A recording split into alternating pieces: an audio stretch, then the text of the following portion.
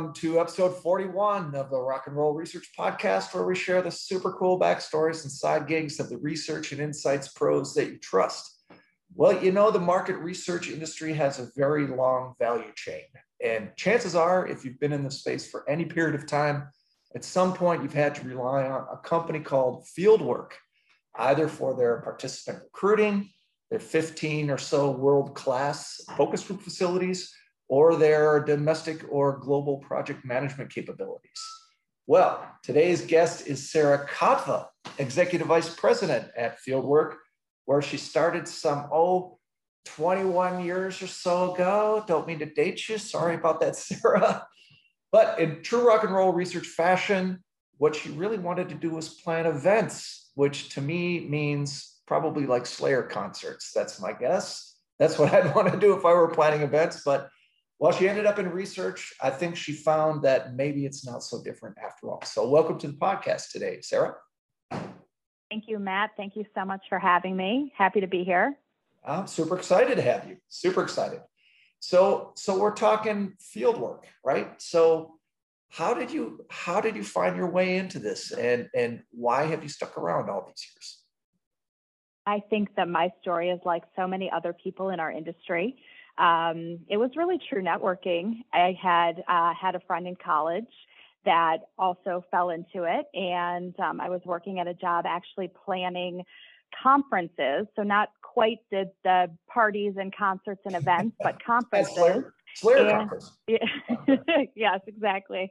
And it just wasn't a right fit for me because it was a very head down, non-collaborative environment. And I was just sort of interested in seeing what else was out there. I was very lucky that the job market was great at the time. And I faxed over a resume, and somebody that I studied abroad with that I had a very fun summer with, the resume found her, and I got passed along. So I think that I really didn't know necessarily what I was in for, but I thought to myself, if my friend can do it, I can do it too. And I went for it. I think the reason that I have stayed so long is because I do think that this particular support system that Fieldwork is to the industry just suits me very, very well. I'm naturally curious.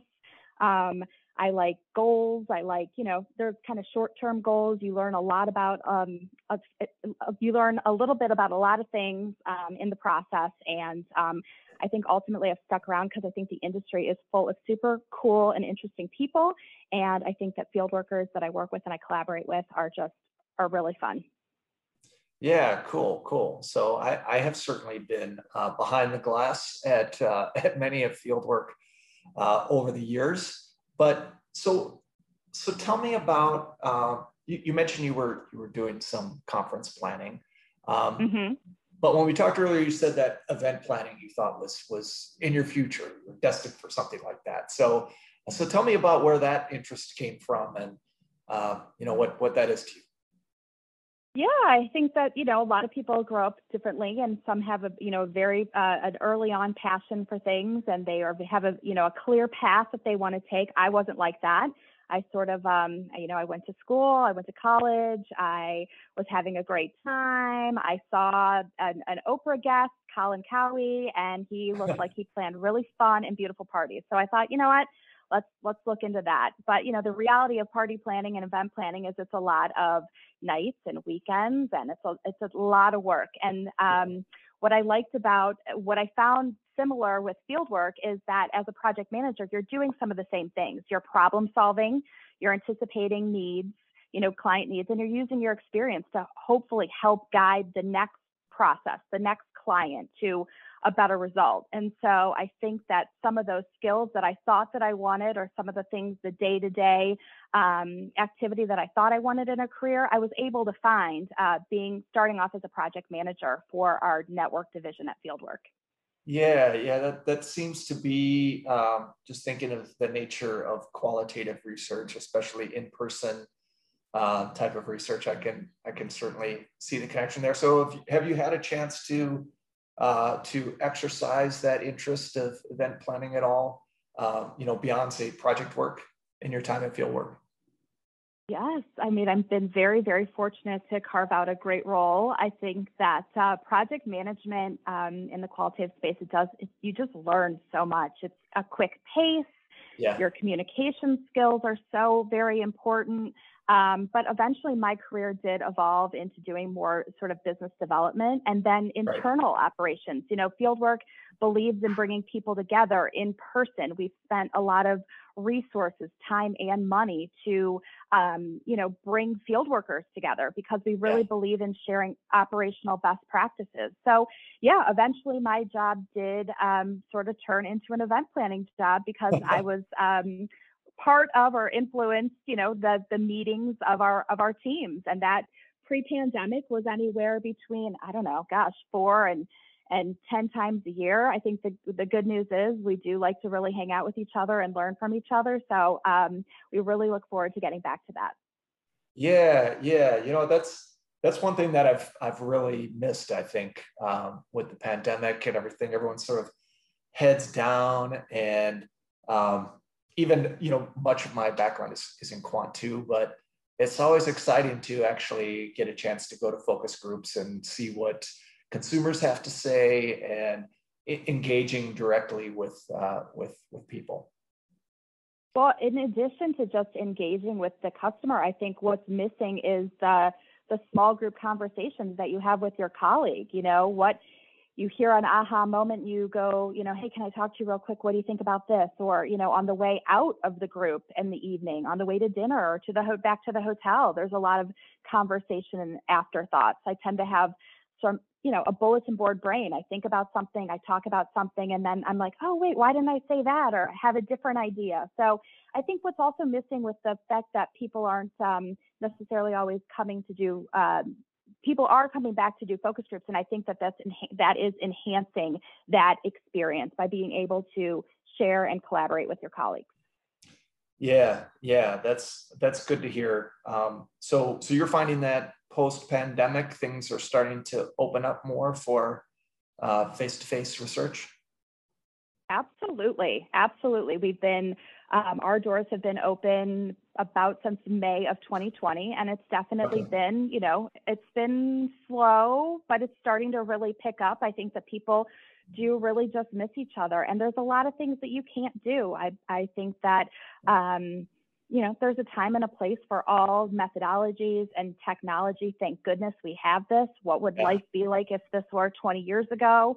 But I do think that the power and the magic and the energy of being together is really something, and I think people are truly craving it. Yeah, yeah. No, that's great to hear. So what kinds of projects are people looking to field work for nowadays as things are opening up?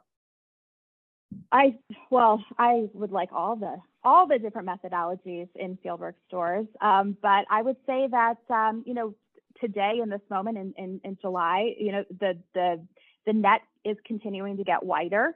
In the beginning, in the earlier days when there were other options, the things that you couldn't replace. It's smelling, tasting, touching. Right. There's also Yeah. a level of confidentiality in our industry that we take very seriously. And so there could be, a lack of prototypes or, if it was a time or, because it was too expensive. So I think those types of in-person research are very important, and they continue to be very important today. Yeah, yeah. Okay. So thinking ahead then, with so much change from the pandemic, God, I'm tired of talking about the pandemic, but I um, know, I know. and speculation about permanent change and all that sort of thing. So given your perspective, from the fieldwork perspective, what does the maybe near and future look like for this kind of work? Yeah, I think there is a bright future. I really do. And like I said before, I think there's a time and place for all the different technologies and methodologies, and there's different reasons why a client would choose one. But I do think that there is a pent-up demand to really engage and get these deep insights with the consumer. And they're the aha moments. I think they are these random conversations. And, our mutual friend Priscilla, she always says to me, the good ideas are going to fall out of your mouth, and it's up to, Yeah. other people to sort of scoop them up. And I feel like that's what happens. And like I was talking to you before about the side conversations and the back room or the conference room conversations or the conversations that, back or after the groups. I think those are equally important, and those really do happen being in person. You're just being put together, and I think great ideas are generally formulated through that kind of in-person activity. Fieldwork has also collaborated with our competitors over the course of this difficult time and created a hashtag face-to-face MRX. So we're really trying to promote the, what happens in person. We wanted to bring the news story to everybody because at different times people were in different places. And I think that as things are opening up, people are now aware that all the focus group facilities across the United States are open for business, and really looking forward to helping our clients with some successful insights. Okay, cool. I have to go off script for this question because it's something that I've always wanted to know, and I've got you here, and you can probably answer this for me. So, having spent a lot of time behind the focus group glass, right? What are the most popular snacks for people when they're watching focus groups? Is it you M&Ms? Cannot? Is it? Yes. And every time we had a meeting at Fieldwork, I would say, we would do a goodie bag for all the attendees. And I'm like, you can't have a Fieldwork meeting without M&Ms. You have to have M&Ms. But, I think that the snack thing is interesting because Fieldwork is in the hospitality business. We're a support service to this industry.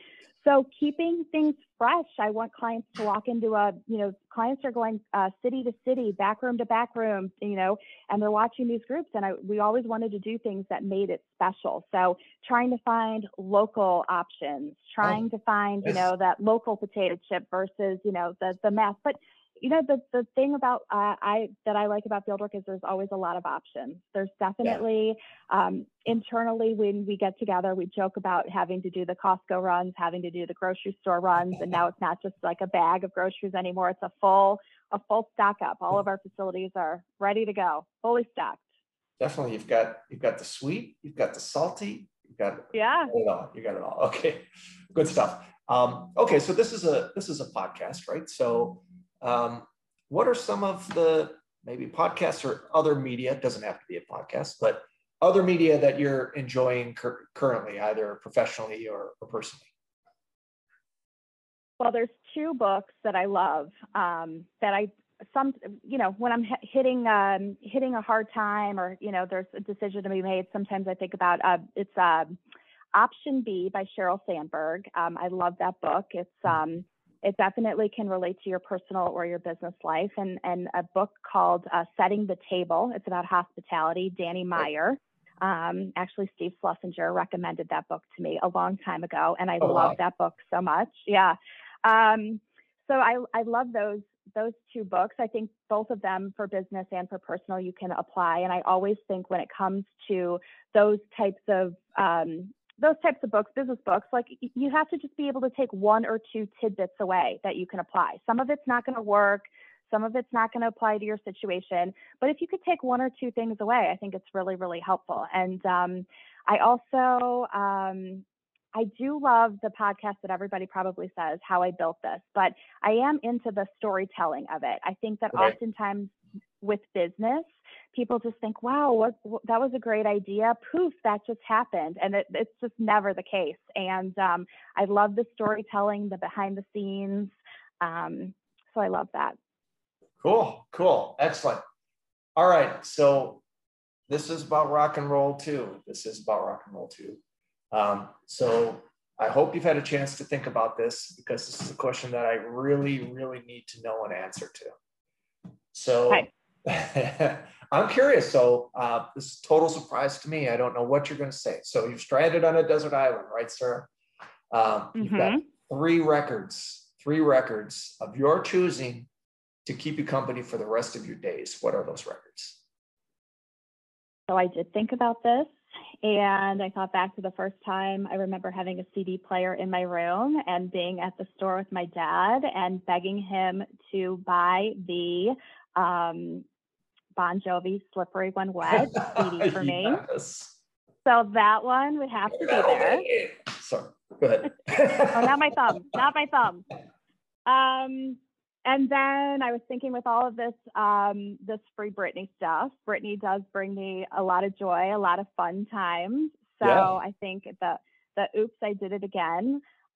She's getting a raw deal right now, by the way. She is. She is, but I think she's going to find her voice, and I think people are listening. So good for her. All right, Team Brittany. Okay. All right. So we got Bon Jovi. We got Brittany. What else we got?